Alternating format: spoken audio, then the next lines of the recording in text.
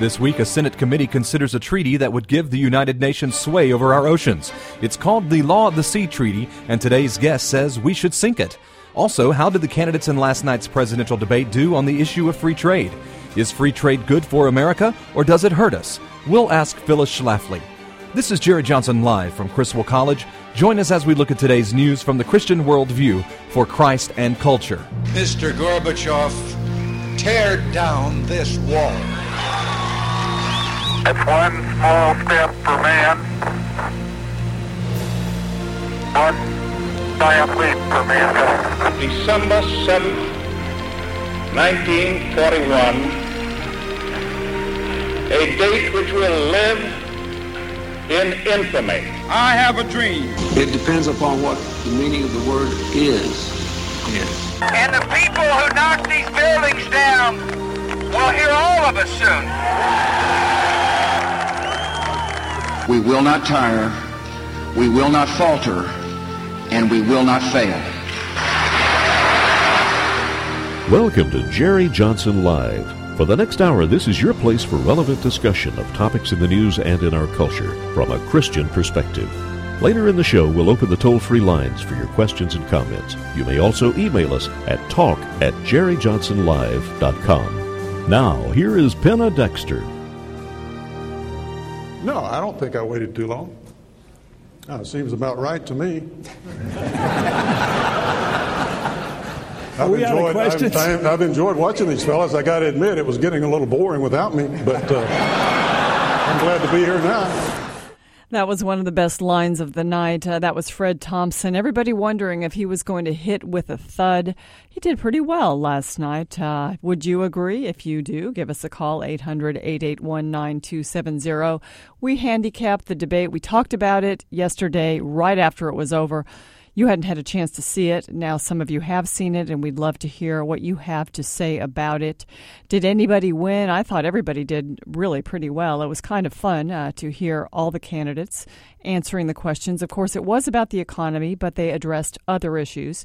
I think the second best line of the night was Rudy Giuliani talking about Hillary Care. There's a looming problem with Canada that you're missing. If we do Hillary Care or socialized medicine, Canadians will have no place to go to get their health care. Of course, that was after Fred Thompson was asked the question whether he knew the name of the Canadian leader, and he did. He was able to answer that question well. I think he passed the test last night. Well, speaking of health care, Congress has already been moving to implement Hillary Care in the form of this S-chip program that they have passed.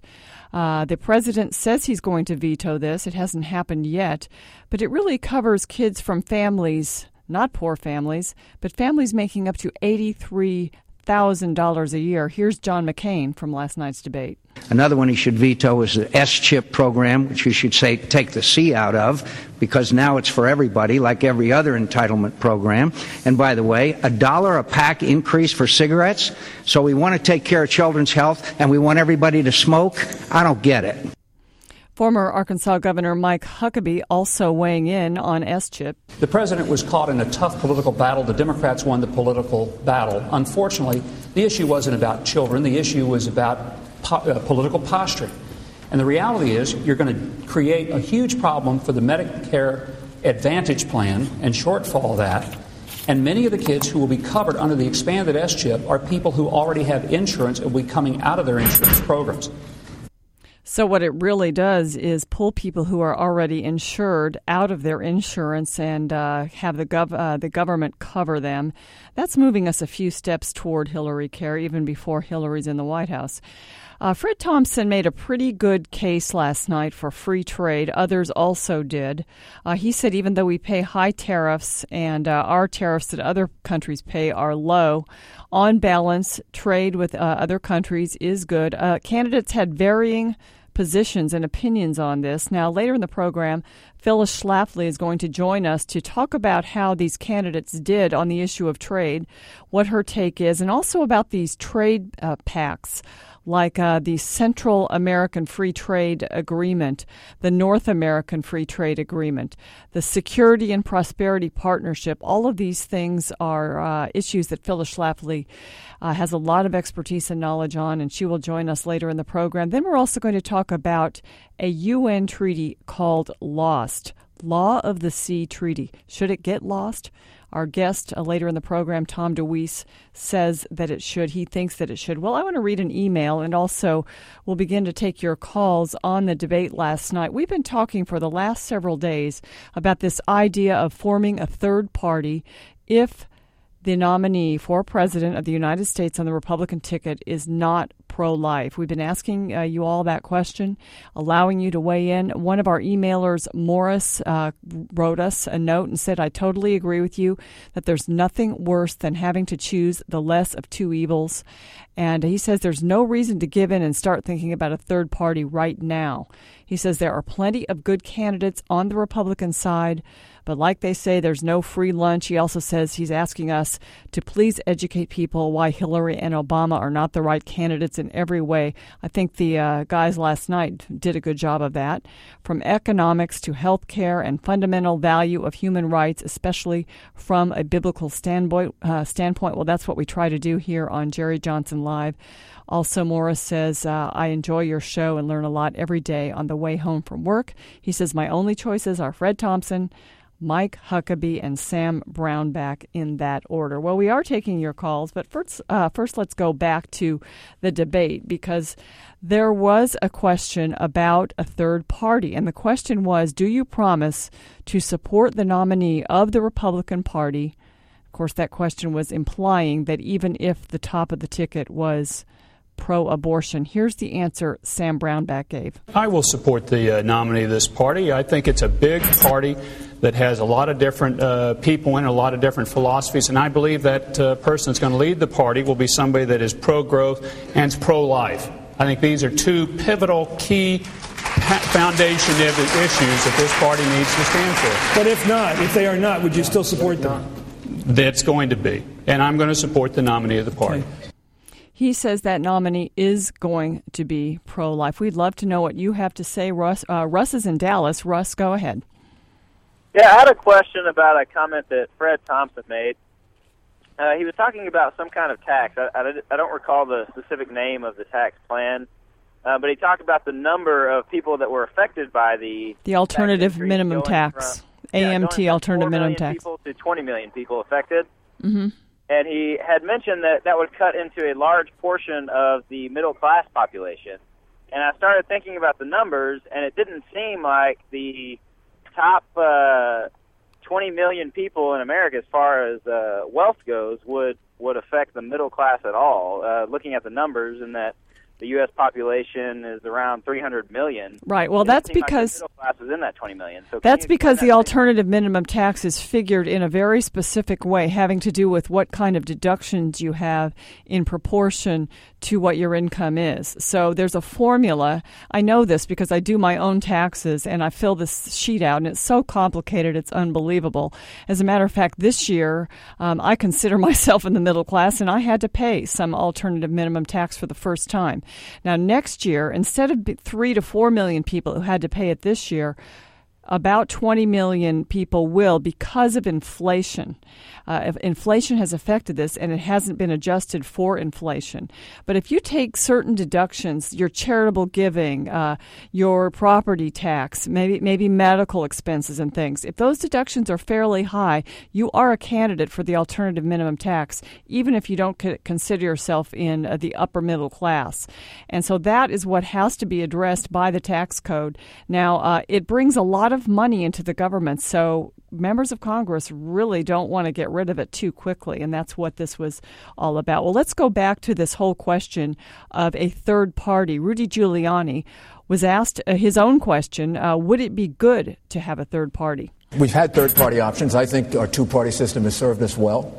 I think that generally is the way our democracy operates. A lot of people are saying that a third party would actually elect Hillary Clinton. Other people say that Rudy Giuliani could not possibly win because the pro-lifers would leave or not get too excited about him if he were the nominee. Duncan Hunter was asked the same question. Would he support the Republican nominee no matter who it was? Yeah, I would support the nominee of the party, but also work with whoever that nominee is to make sure that they understand that the Republican Party was built on a respect for human beings. And I think if we lose that respect and that protection for unborn human beings, then the party that Abraham Lincoln founded will be no more. So these people tend not to acknowledge the possibility that Rudy Giuliani could actually be the nominee. In my estimation, they're not being realistic. He could be the nominee. What do you think, ladies and gentlemen? Could you support the Republican, if you are a Republican, the Republican nominee, no matter what, pro-choice or pro-life? Ron Paul had this answer. Absolutely. This idea of going and talking to attorneys totally baffles me. Why don't we just open up the Constitution and read it? You're not allowed to go to war without a declaration of war. Well, that was another great answer from Ron Paul to a different question, and that question had to do with whether or not a president, or whether these guys, if they were president, would go and attack Iran without going to the Congress. And Ron Paul basically said, you have to go to Congress, you have to declare war before you do something like that. And he was pretty much alone on that. Let's go back to Ron Paul's answer to the question about a third party. Not right now, I don't. Not unless they're willing to end the war and bring our troops home, and not unless they're willing to look at the excessive spending. No, I'm not going to support them if they continue down the path which has taken our party down the tubes. I mean, we've lost credibility because of all our spending, because we have violated the civil liberties of all the American people, and we have adopted the Democrats' foreign policy. Why don't we run on George Bush's foreign policy of a humble foreign policy and no nation building, and don't police the world? Then I'll support it. Let me try that by... So basically, he's saying he would not automatically support the Republican, and I'm sure he wouldn't. He's actually a libertarian running on the Republican as a Republican right now. Tom Tancredo was asked the same question. I've said, I don't know how many times, that I am absolutely tired and sick and tired of being forced to go to the polls and say I'm going to make this choice between the lesser of two evils. I really don't intend to do that again.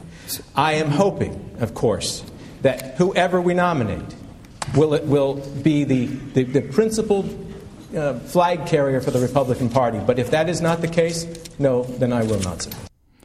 Ladies and gentlemen, I think that is a question that a lot of us are pondering, and this was certainly put forward and emphasized by this statement by pro-family leaders that Dr. Johnson and I have been talking about, that said if the candidate on the Republican ticket were not pro-life, that these leaders would consider going somewhere else. And that's been out there for debate, and a lot of people have been debating it. Dr. Dobson, Tony Perkins, Dr. Johnson and I were both at this meeting also, and I actually agreed with the statement. He had to leave before we voted to say that I would look elsewhere. I don't think it's great politically to do it, because I think that might elect Hillary.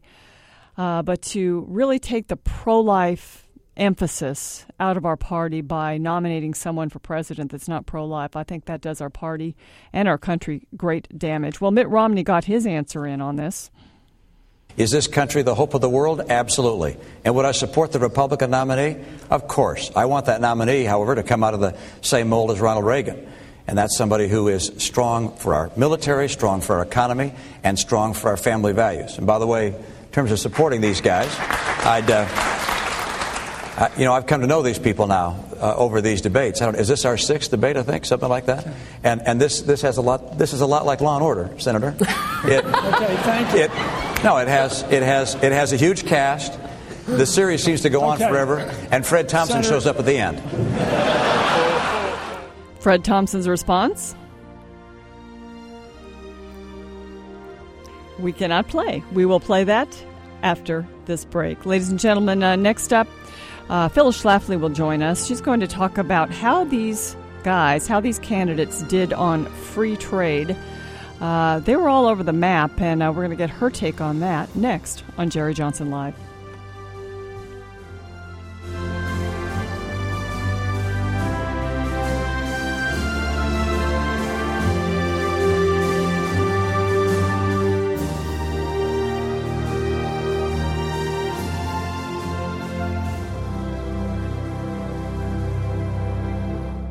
If you're looking for a college experience that is distinctively Christian, come to Criswell College. Contact us today for information about the upcoming term. Criswell College places a strong emphasis on the Word of God, a Christian worldview, and being an effective witness to a world that needs Jesus Christ. Criswell College is totally committed to the Bible as the authoritative, inspired, and inerrant Word of God to ensure that every student receives a solid biblical and doctrinal foundation.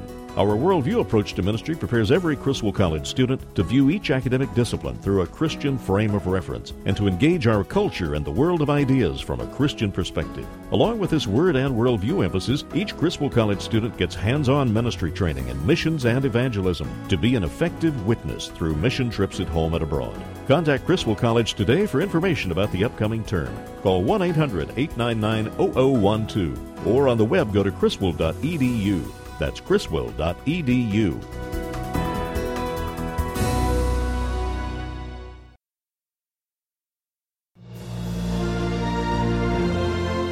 You're listening to Jerry Johnson Live. Now here's your host, Dr. Jerry Johnson, president of Criswell College and Criswell Communications. And to think, I thought I was going to be the best actor on the stage. Well, that's Fred Thompson responding to the ribbing that Mitt Romney gave him about his late entry into the race. The rib back was really referring to the reputation of Mr. Romney to be a bit of a flip-flopper. Well, I'm Penna Dexter sitting in for Jerry Johnson tonight, and we're talking about last night's debate among the Republican candidates.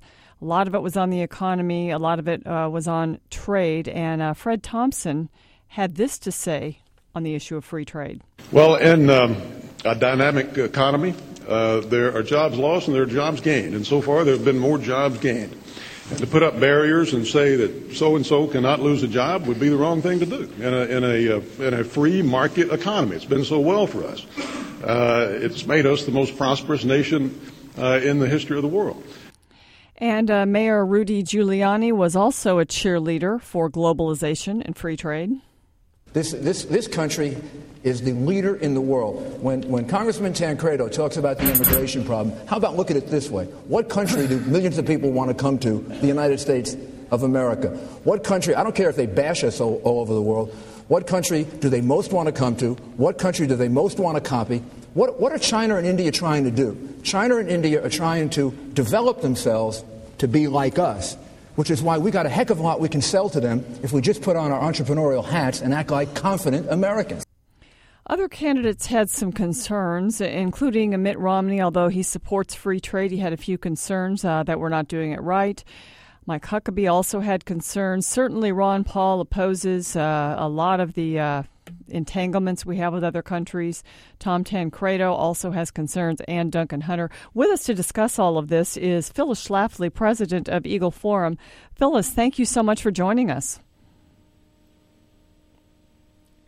I don't know where Phyllis is. It sounds like we may have lost her. Andrew, can you try to get Phyllis back or see if she's just having trouble hearing me or if I'm having a little bit of trouble hearing her? What we really do, though, want to look at and kind of take apart is the whole idea of charging tariffs to the United States through some of these trade agreements and the fact that many of the tariffs that we charge are very low. And then over and above that, we end up paying what is called a value-added tax, which is another tax that's basically levied on every stage of production.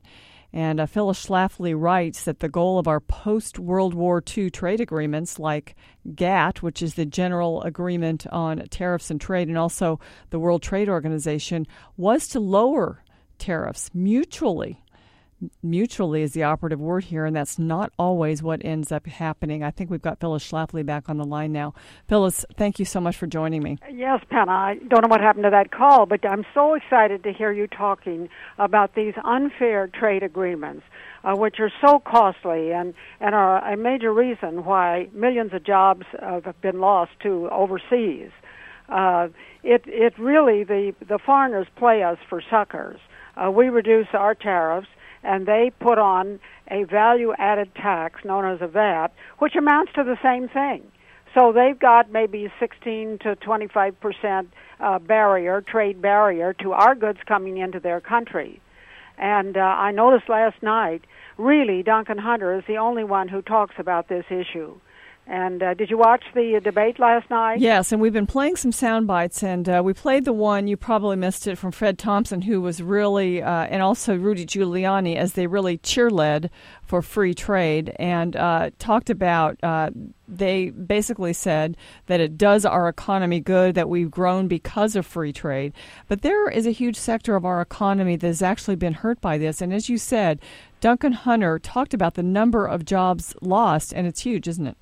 It is huge, and I think it is very disappointing that all of those presidential aspirants are for free trade and have no particular sympathy for the guys who've lost their jobs, except Duncan Hunter and Tom Tancredo, who did address the matter of jobs lost. And it isn't really free trade. It's bad trade agreements that are unfair to the United States that our government has signed on to in various administrations over the years. And I was disappointed that I didn't hear more sympathy with the Americans who've lost their jobs. Michigan is a very depressed state, and most of them kind of shrugged their shoulders and said, well, okay, Michigan's down in the dumps, but the rest of the country's doing fine. And it really isn't, and the unemployment figures don't show it, because when somebody has lost a good $60,000 job, and he's had to take a $20,000 job in the service sector, you can see how their standard of living is reduced. He's still employed, but it hasn't been good for that particular family who has then had to downsize their standard of living. Well, Phyllis, let's talk about some of these agreements. I mean, you mentioned, of course, and you've talked for years about GATT and WTO, but what about this America's agreement, the CAFTA agreement, I believe it is, that Costa Rica just approved? Well, very narrowly. And, the administration pushed it very hard, and it passed very narrowly. In fact, some people thought there was some hanky-panky about getting those last votes in the U.S. House. And actually, somebody last night, I think it was probably Tancredo, who said it was a 1,000-page agreement and only a couple of pages were really about trade. They include immigration sections and they include other sections. And this whole idea that was repeated several times last night, that this is going to help us to sell our products in other countries. The people in other countries don't have the money to buy our products. We're buying their products. We're talking about poor countries that don't have the money to buy our products. And so it's a one-way street. You know, they sold this agreement, permanent trading preference for China a couple of years ago. Most favored nation permanent status. Right. By selling the farmers that they were going to be able to sell their wheat in China, that great big market. Well, but the Chinese are not buying our wheat. As a matter of fact, it now turns out that we are buying cheap wheat products from China, and it was a wheat product that killed our cats and dogs earlier this year in the poisonous cat food that China sent over to us. And the idea that we should be importing wheat and importing all of these foods that we grow ourselves. Yes. Mm-hmm. Phyllis, I'm for importing bananas and things that we don't have. But when it comes to wheat and beef and things like that, I see no excuse. Phyllis, let's talk about this idea of harmonization, because not only with the Central American countries, but when you narrow it down to this North American Free Trade Agreement and even this Security Prosperity Partnership, which isn't going to be signed, it's not going to be an official agreement, it's just sort of happening. What we're doing is opening up borders and making us all one country with two countries who are not nearly as prosperous as we are. That's right, and the American people do not want to be integrated with Mexico and Canada. They are very different countries. They have different laws, different customs, different standard of living, and Canada's a socialist country and Mexico's a corrupt country, and we don't want to be integrated with them. But as you say, they try to sell us on the idea of harmonization. Now, you see that particularly when they're trying to rush a patent bill through Congress right now. They say we want to harmonize with other countries. Well, we don't, because we have the best system in the world. That's why most of the great inventions are American. And then you mentioned the Security and Prosperity Partnership. When you notice the one question that Fox News asked Bush and the other leaders, Fox News said, "Can you assure us that the Security and Prosperity Partnership is not a prelude to a North American Union like the European Union?" And none of them denied it. They ridiculed it. Mm-hmm. They made fun of the question. They said they were amused. They laughed, but they did not deny it. You know, I was with someone who is from Switzerland this weekend just discussing some of these issues, and this person said, well, I don't call myself a Euro. Are we going to end up calling ourselves Ameros? Well, that's what they say they want to call the new money when we mix our dollar with the peso, and I don't think the American people want to do that. So, Phyllis, can you just, in this election, talk about how Americans, I mean, maybe just saying, like, what candidates would be the ones that would help America to stand up for its sovereignty, which seems to be very important and seems to be getting lost in this whole agenda for globalization? Yes. What is it you're asking me? Just in this election, I mean, really the only way we can make a difference is at the ballot box. Well, yes, but it does appear that most of those Republican candidates are mouthing the slogans about free trade and we have to compete with other countries and that sort of thing, which I think is just missing what the grassroots want. Now, there was a very landmark front-page article in the Wall Street Journal just the other day, which shows that their new poll says that Republican voters by 2-1 oppose free trade, and this just shows that all of those candidates, except for Hunter and Tancredo, are simply out of touch with what Republican voters want. Very interesting. It's too bad most folks don't watch these debates. They would have heard that. Phyllis Schlafly, thank you for all you do. Oh, and you can get more information on my website, eagleforum.org. Wonderful information, I might add. Thank you very much, Phyllis. We will talk to you again soon. Well, next up, the Bush administration is pushing for the Senate to ratify the Law of the Sea Treaty. We're calling it Lost. There's a hearing tomorrow in the Senate Foreign Relations Committee. We're going to talk about it with Tom DeWeese next.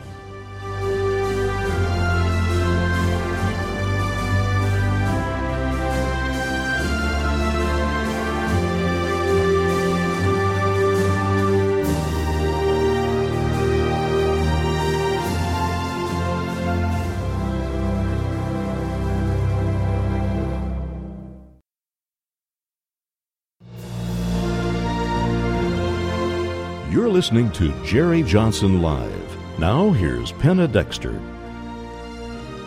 The UN Convention on the Law of the Sea, LOST, the Law of the Sea Treaty. It's sneaking through the U.S. Senate, some people say, toward ratification. Other critics say that it would jeopardize U.S. free enterprise, that it's seasick, that it hurts U.S. sovereignty. And our next guest says we need to sink it. He is Tom DeWeese, and he is one of the nation's leading advocates of individual liberty, free enterprise, property rights and back-to-basics education. He is the president of the American Policy Center, and he says we've got to do all we can to stop this treaty. Tom, thanks for joining me. Anna, thank you. Tom, why is the Bush administration pushing the ratification of this treaty? Well, it's one of those planks that President Bush has been working with towards globalization. He seems to be really enthralled with this idea of global governance instead of a strong, independent, sovereign nation. I hate to say that. I haven't sat down in the White House and talked to him about why he wants to do this, but his actions say this is where he's headed. Well, I understand that there are many nations that are already party to the treaty, and that, of course, it's been around since the Reagan administration. President Reagan opposed it vehemently, and the proponents now say that some of his objections have been satisfied. Can you explain that? Well, they're saying that, but it's just not true. President Reagan said that this was a threat to our national sovereignty, and that's why he would not sign it. And then after he refused to sign it, for many years it was held up in the Senate by Senator Jesse Helms, who refused to bring it to the floor for a vote for the very same reason. After he left, then Bill Clinton tried to bring it up. We were able to stop it then. We stopped it a couple of years ago, and now President Bush is bringing it back up. The reason that we say that this is a threat to our national sovereignty is that, first of all, there is a provision in it called the International Tribunal for Law, and so they would just decide disputes between countries over certain areas. I'm sorry? This tribunal would be the one that is really deciding disputes between countries, right? Yeah, it would be deciding the disputes. The provisions of the treaty say that in order to do any drilling, to do any mining, to do any fishing, ships in the sea would have to go through the UN and have them make the decisions, through this treaty. And this is why we say this is a threat to our sovereignty. It has its own court system, it has its own police force, and more importantly than anything, if this treaty is enforced here, then it will have the ability to tax. And one of the things that we have made a number one goal here is to make sure that the UN never gets the power to tax. It is a voluntary organization. That's how it was set up to be, to live off the dues paid by its members. And the UN desperately wants to get money coming in from other sources that it doesn't have to rely on anyone. And once it does that, if it has its own court system, its own taxation system, can buy its own army at that point, then it's a government. And that's what the UN was not set up to be, but it desperately wants to be, apparently. And there are many countries that would be only too happy to have that be the case, but the United States is not in that camp. And to me, Tom, I don't understand why folks who sometimes have the right idea on the UN in certain cases, like the Bush administration, but they push us into these agreements. I mean, in a sense, this is 2/3 of the surface of the earth that the sea covers. So you're talking about a lot of control and a lot of loss of U.S. sovereignty, aren't you? You are, and it's interesting because you said that the Bush administration led the way not to sign on to the Kyoto Global Warming Protocol. It led the way not to sign on to the UN Criminal Court, and yet here we had this one dead, and they've brought it out from the dust heap, to try it again, and it doesn't make any sense. And I am at a loss to answer why they want to do this, but they are moving in that direction, and it certainly would affect our sovereignty. Tom DeWeese is with me. He is president of the American Policy Center. Tom, I get your emails, and you always have great articles and information. So if people want to learn more about your group and also read what you write, how can they do so? Well, our website is americanpolicy.org, and on that site I have my monthly newsletter, the DeWeese Report. You can read a lot of the articles from it.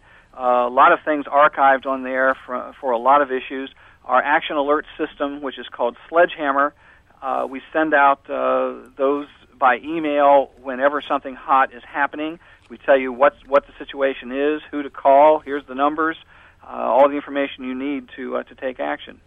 Ladies and gentlemen, again, my guest is Tom DeWeese. If you've got a question for him, or if you want to make a comment about this lost treaty, the Law of the Sea Treaty, give us a call at 800-881-9270. Basically, it runs contrary to not only free market principles, but also national sovereignty. It just grows the United Nations. It creates this international seabed authority over international waters. And I understand, well, at least the Bush administration, Tom, claims that the U.S. Navy wants this. Do you have any thoughts on that part of it? All I can say is that those members of the armed services who are testifying in favor of this treaty in front of congressional hearings are political appointees. They are people whose jobs depend on this administration, and they've been told to do that. This treaty most certainly does not help the U.S. Navy. And let me just give you this: they're giving Congress the line that if we don't sign on to this treaty, then we're going to be left out, and we won't have any say, and we might not be able to run our ships and so forth. The truth of the matter is, this treaty has been in place since the 1990s, and the United States has not signed on to it, and the United States has never had a problem running its ships anywhere. So obviously, we don't need this treaty in order to run our ships, but it could, if we sign on to the treaty, then we've put ourselves under the jurisdiction of it, and you've got 20 different people on this seabed authority, the International Seabed Authority, which is the main force in it. A lot of the members of that seabed authority are not even ocean-going countries. They can be landlocked countries, yet telling ocean-going countries what they can and cannot do. And it could affect us, if we're trying to track down terrorists on the open sea and somebody files a grievance against that, could stop us from doing that sort of thing. It's just something that is not in the interest of the U.S. Navy, no matter what they say. Jonathan in Fort Worth has a question. Jonathan, thanks for calling. Oh, you're more than welcome. I have a question as regards what I would hope in the future is the United States withdrawal from what is currently the UN. And if there's been a movement in that effort to establish a league of free nations where other nations who really aren't free, your Iraqs and places like that, and Iran can sit and watch and be invited to speak, but free nations, Great Britain, Western Europe, a lot now Eastern too, and people that honestly elect their leaders at the very least, maybe some other criteria. Is there any movement in that direction anywhere? Is there someone speaking about it? Is there a group working towards it in some effort to get in the public eye? Tom, I guess the first step would just be pulling out of the United Nations, wouldn't it? Yeah, it would. And I mean, the United Nations is the most corrupt entity on earth, and it's corrupt because it gives power and voice to tin-horn dictators and people who never would have a voice otherwise. And wouldn't be taken seriously. But here they all have. We have the same vote. One vote. One vote. One vote.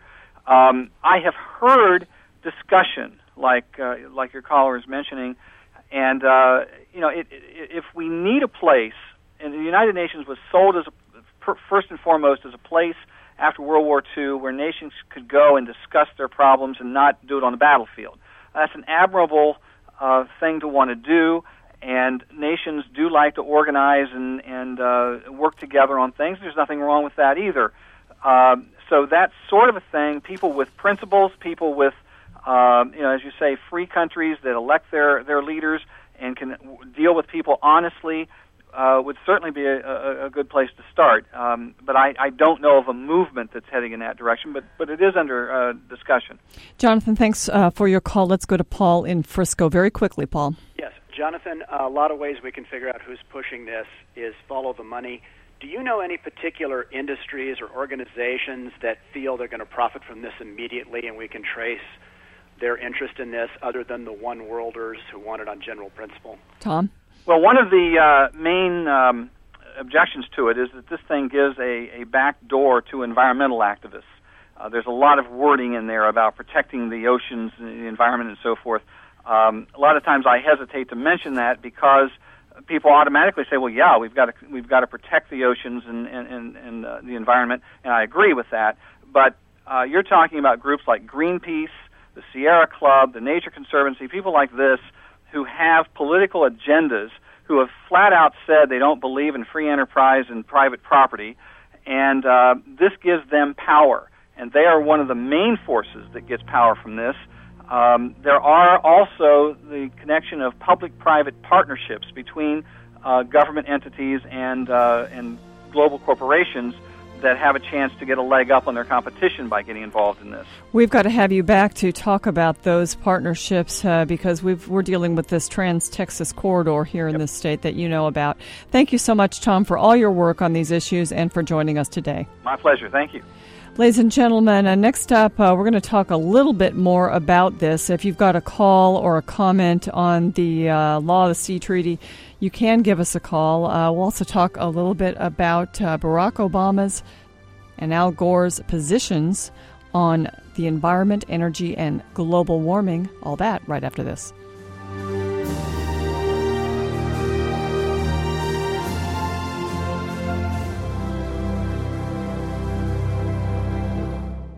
If you're looking for a college experience that is distinctively Christian, come to Criswell College. Contact us today for information about the upcoming term. Criswell College places a strong emphasis on the Word of God, a Christian worldview, and being an effective witness to a world that needs Jesus Christ. Criswell College is totally committed to the Bible as the authoritative, inspired, and inerrant Word of God to ensure that every student receives a solid biblical and doctrinal foundation.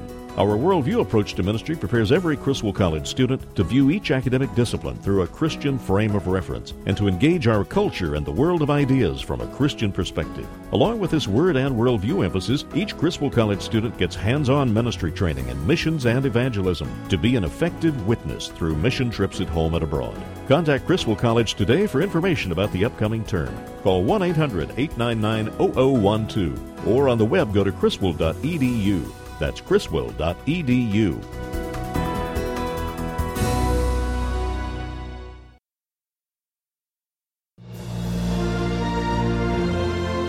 You're listening to Jerry Johnson Live. Now here's Penna Dexter. The planet has a fever. Well, that's the environmental campaigner Al Gore, and he is basically picked as a favorite to win the Nobel Peace Prize in Oslo this Friday. And, of course, that's for his movie, An Inconvenient Truth, and is very interesting because the report I just read you was out of a British paper. Also from Breitbart, the story that says a judge on Wednesday ruled that Al Gore's award-winning climate change documentary, An Inconvenient Truth, should only be shown in schools with guidance notes to prevent political indoctrination. This judge, Michael Burton, decided that there was action brought by a father of two claiming that this movie, An Inconvenient Truth, had inaccuracies in it.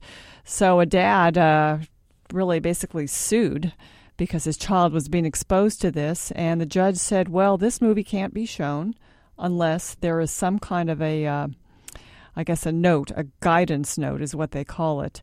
And so a victory, in a sense, for truth there in the United Kingdom with regard to Al Gore's movie, An Inconvenient Truth. Well, let's go to somebody else who's talking about global warming, and that is presidential candidate Barack Obama. He was speaking in New Hampshire yesterday. He spoke out on the president's position on global warming. Washington's failure to lead on energy is the failure of a president who has spent most of his time in office denying the very existence of global warming. An administration that suggested it was a hoax. A president who put more faith in the spin of a science fiction writer than the science facts of real experts. Talking about Michael Crichton there as a science fiction writer, Barack Obama also spoke about the energy plan that he would implement if he were elected president. From the moment I take office as president, I will call together scientists and entrepreneurs, heads of industry and labor, Democrats, Republicans, and Americans from all walks of life to help develop and deploy the next generation of energy that will allow us to build the next generation's economy. You've got to wonder what Obama or even Hillary would do with this UN treaty, the Law of the Sea Treaty that we've been talking about on the program. If you have a comment on it, we will take it here in the fourth segment. The number is 800-881-9270. But the Wall Street Journal has weighed in on the treaty this week.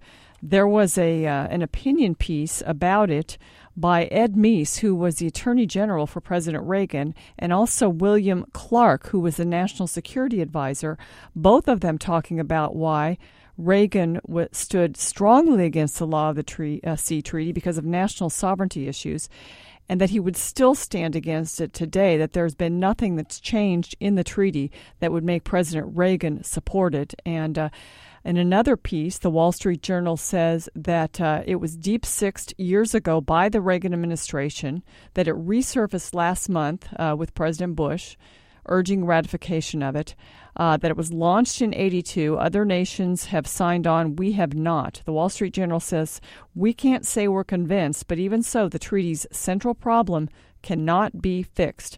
It's not in the national interest of the U.S. to have its maritime or economic power subject to the whims of a highly politicized UN bureaucracy often driven by an anti-American agenda, nor is it in its interest to be a party to another treaty that other signatories might flout with impunity. That's what we have talked about here on today's program. And so when you start to hear this acronym LOST, you know we're talking about the Law of the Sea Treaty. It will be considered in the Senate Foreign Relations Committee tomorrow. As mentioned earlier, Senator Jesse Helms used to keep these things safely in committee and off the floor of the Senate. No longer will happen. Senator Richard Lugar is the minority powerful guy there in the committee, and he will not protect us from the lost treaty. So, ladies and gentlemen, how are we to think about something like this? You know, the Bible says that the earth does not belong to the United Nations. Does it say that? Well, no, but it does say that God created the earth in Genesis 1. He created the dry land and the seas.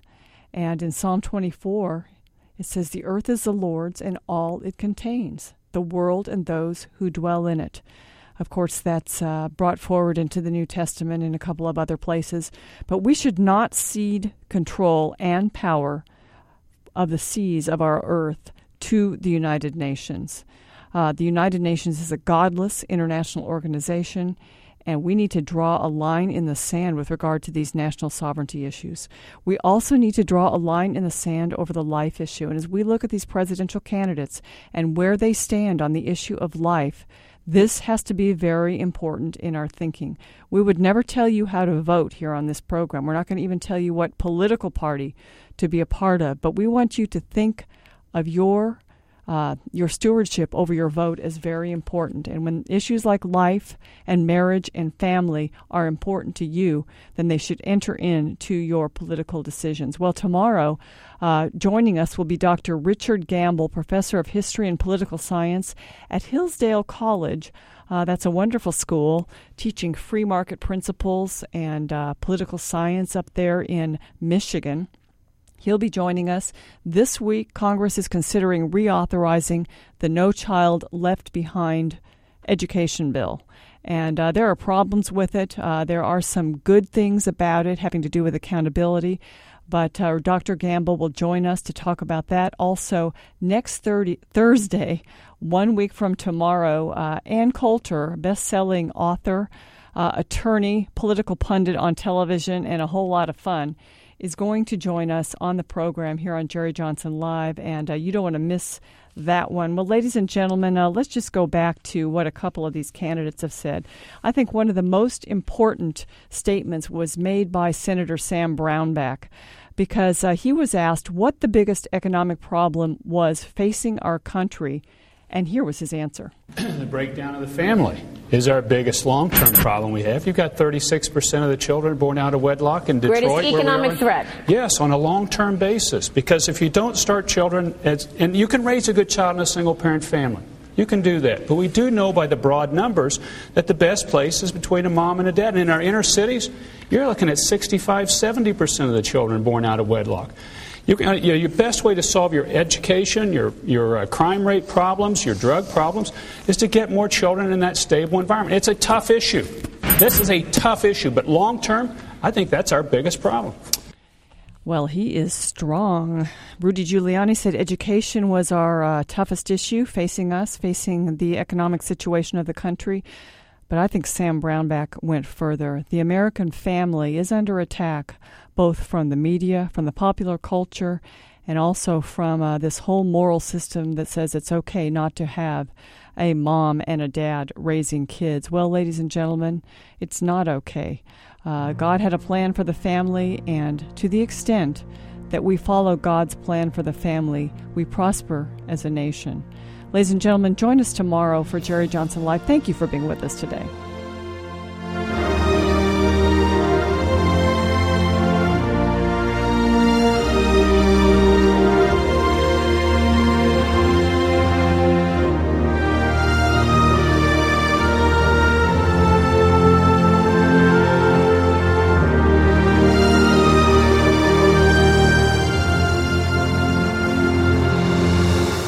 You've been listening to Jerry Johnson Live, a Christian Worldview radio show. Join Dr. Jerry Johnson, president of Criswell College and Criswell Communications, Monday through Friday at 5 p.m. for an hour of relevant discussion of news and culture from a Christian perspective.